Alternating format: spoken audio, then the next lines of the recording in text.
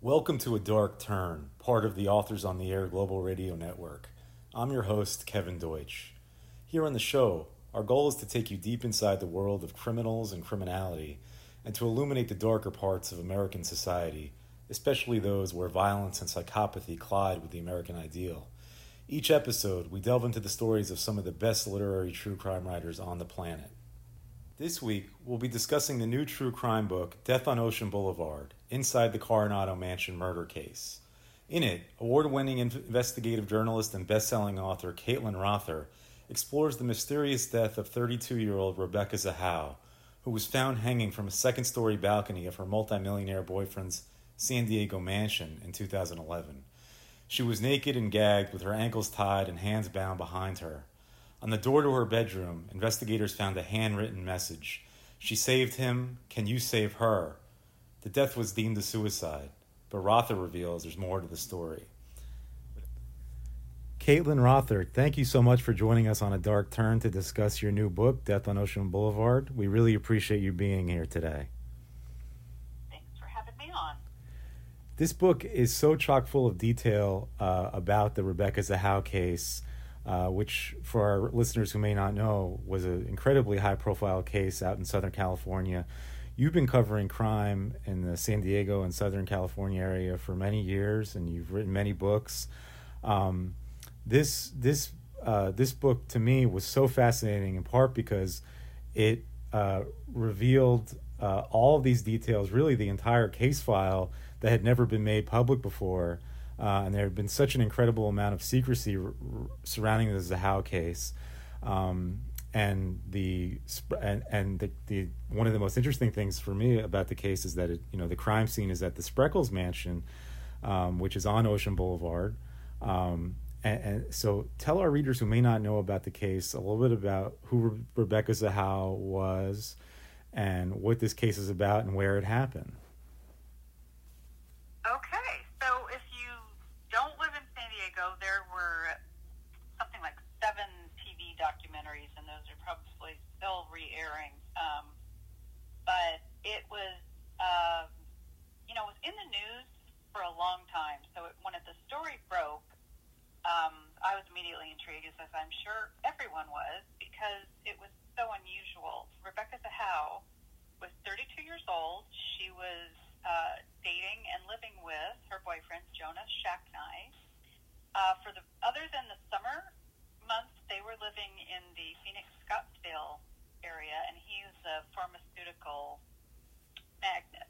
So, wealthy guy, 2 ex-wives, 3 kids from 2 previous marriages, and basically, they'd all head out to San Diego County for the summer because it's so hot in Arizona during the summer. So Rebecca quit her job as an ophthalmic technician to take care of Jonah and his 6-year-old son, Max, from his second marriage. And so basically, 2 days before Rebecca's body was found naked, bound, and gagged, with her hands bound behind her back and her ankles tied together, with a T-shirt wrapped around her head and stuffed into her mouth, which was on top of the rope that was around her neck, both of which were on top of her hair. She has long hair. So many women have said, well, that just doesn't sound like something that most women would do, because the natural impulse, even if you're about to kill yourself, is to pull your hair out. So, and there were also 2 ligature marks on her neck. And so the Zahau family thought she was murdered, but the sheriff's department said it was a suicide. So that was an immediate conflict, and it's just stayed in the news for years because the Zahau family just has not given up on this.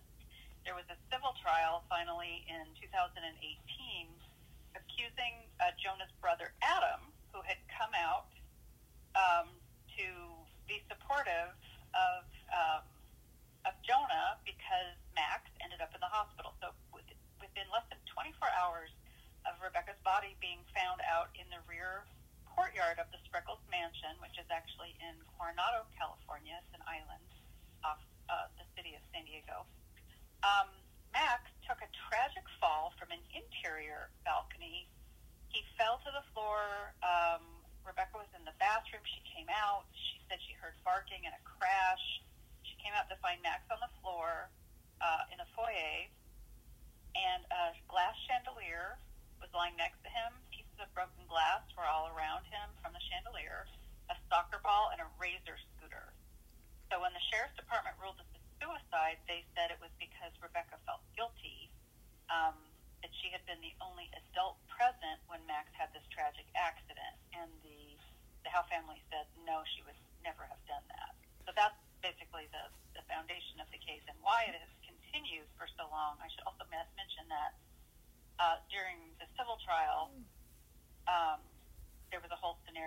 out about how Adam Shacknai had had a confrontation with her. There was a sexual, confrontation essentially, I guess, and Rebecca tried to get away. She screamed. A neighbor reported hearing a woman crying out for help, and they claimed that Adam manually strangled her, which is why there were 2 marks on her neck, and then put her over the balcony, where he then the next morning called 911 claiming that she was hanging and that he cut her down. So that's basically the short version. And there was a sort of a cryptic message left behind, right? What was that? What was that about? Right. There was a message on the. It was a guest room that Rebecca used as kind of an office and a painting studio. She liked to do fine art paintings. There was a message on the door painted with black paint, and it was Rebecca's paint and paintbrushes that were used. It said, "She saved him. Can you save her?" And what that apparently refers to, at least in part, is she saved him, meaning Rebecca told Jonah that she started to give Max CPR because when she found him, he wasn't breathing and his heart wasn't beating. So it took 25 or 30 minutes to get him back, a couple rounds of epinephrine, and not until they got him to the hospital. So, there's a lot of theories about what this message on the door means. If it was a suicide note, people are theorizing, well, can you save her? Maybe that means God, because Rebecca was very religious, from a very religious family. But there's just, like I said, there's a lot of theories. A lot of outside observers think that this was, odd because it's in the third person, and who writes a suicide note in the third person? I think if we knew who wrote that, we'd know what happened, but we don't.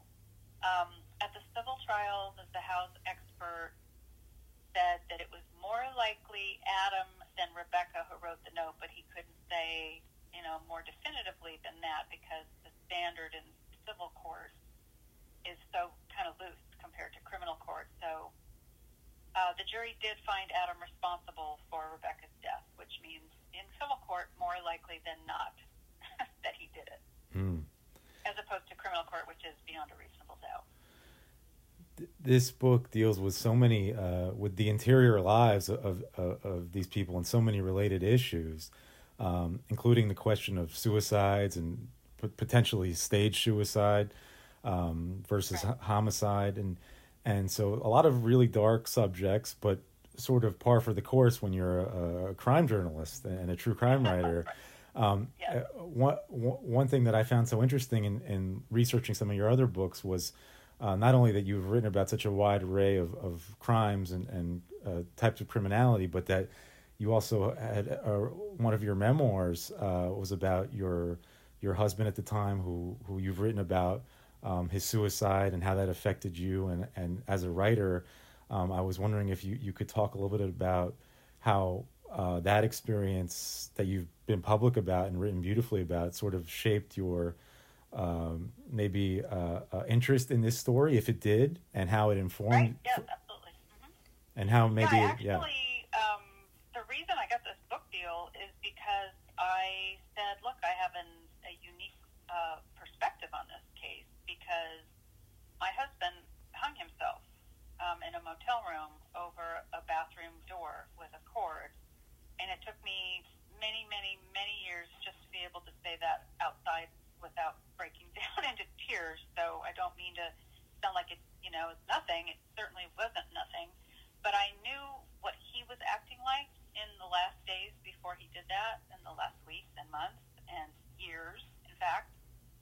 So I have a basis to compare Rebecca's behavior to it. Now, my husband didn't know this when I married him, obviously.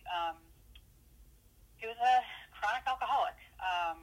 He basically hid a lot of this from me, and he lied about many things to me and had a lot of secrets that I didn't know many of them until after he was dead. So, but I did have a basis to compare, his behavior, and what I found was, Rebecca was never diagnosed with any mental illness, depression. There was no substance abuse, no strength. But she definitely was upset. She had a couple notes that were found on her phone, which were kind of journal type entries. The kind of thing when you write a letter when you're angry at someone but you don't send it. And there was one of those to Jonah, and there was another one that was just sort of exploring some of those similar issues. But she did not get along with Jonah's two teenage kids. She felt that they were disrespectful to her, and it was causing a lot of conflict in the relationship. And Jonah actually told me when I interviewed him 8 times for this book for probably something like 16 hours. After I thought the book was written, by the way, I had to go back and change a bunch of it. But that, that the way things were going, they had both talked about if things had not improved by the end of the summer, they were probably going to break up. So their relationship was not in good shape. But she had been telling her family, that it was pretty serious, and they were talking about marriage and this and that. But Rebecca wrote in this note that, she was so unhappy and so unfulfilled, and she wanted, someone to Amanda really love her, and she didn't really feel like he loved her as much as she loved him, and he wasn't taking her side, with these conflicts with the kids. And she wasn't sleeping. She was losing weight. And one of her sisters told the sheriff's department that as well. So there were a number of things that the sheriff's department cited when they said they felt that she had committed suicide. But what I learned in my interviews and my research in talking to, an old boyfriend who said that she disappeared one day and started calling and saying she'd been kidnapped. And it turned out, years later, he came to find out that she had actually just gone back to her husband. But it sounded so real on the phone. She was crying. She said, "They took me. I don't know where I am. They've got something over my eyes. I've got to go." And so he really thought that she was kidnapped. And I had similar incidents with my husband, who would come home and just tell me these outlandish stories and crying. And I believed him too. I wanted to, because it seemed like he believed it. So I started noticing some parallels in their behavior. So I'm not trying to diagnose Rebecca. I'm just saying I think her parents and her family saw her as a happy, strong, positive person because that's who she showed them. And I'm not denying that, but I think there was a lot more to her. And she had been arrested for shoplifting. So was my husband, both in Phoenix, both went through the same diversion program. And she just told a lot of conflicting stories to a lot of different people in her life. And so, like I said, she was definitely more of a troubled and complicated person than I think her family really knew. Yeah, she comes across as a really complex character in the book and sort of an enigma in many ways. But also we know a lot about her. But like you said, there's so many different ways you could go with this case, and that's what's so interesting about it is you just sort of lay everything out, and you don't make a judgment. It's up to the reader to decide what they think. And which brings me to my next question, which is, how were you able to navigate the secrecy in this case? Because you were able to get your hands on the case file, obviously from a confidential source, and you were able to expose details of this case that the public would have never known about. Talk a little bit about the challenges you faced as a reporter and the secrecy that you encountered and the amid the various law enforcement probes and all that stuff. Well, I could spend 40 minutes answering that. Basically, I used to work as a reporter here in town for the San Diego Union Tribune. I was an investigative reporter, and, I have a very good reputation here in town. And I was feared and respected as an investigative reporter. When they even wrote a magazine article when I left the paper to write books full time, that people didn't have to be scared when I called anymore. I thought was pretty funny. I mean, it was kind of tongue-in-cheek funny, but it was kind of true. People said, "Wow," when they meet me, they're like, "Wow, you don't really have fangs and long nails." Yeah, you kept him honest. You were yeah. Yeah, I mean, I covered government and politics. That was what my beat was. I didn't really cover crime per se, except sometimes on a weekend shift. But anyway, so I developed sources in town who I still had.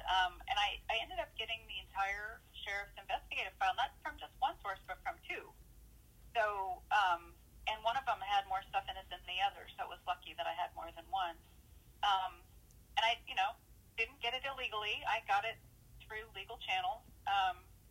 But I held on to it for quite a while because the case hadn't gone to trial yet. And so, there was the thing about this case, and I'm finding this maybe is getting to be more of maybe you've found this too, I don't know. As time goes on, it seems like everybody thinks they can write a book. And everybody wants to write a book. And there's so much, there's TV as well, and there's podcasts, and so people make deals with people, or they decide they're going to write their own book, and they decide they're not going to cooperate with your book, and so you're the professional, and you're the one who's going to be objective and write the comprehensive, authoritative version. But there are people who want to do their own, tell their own story, their own part of the story.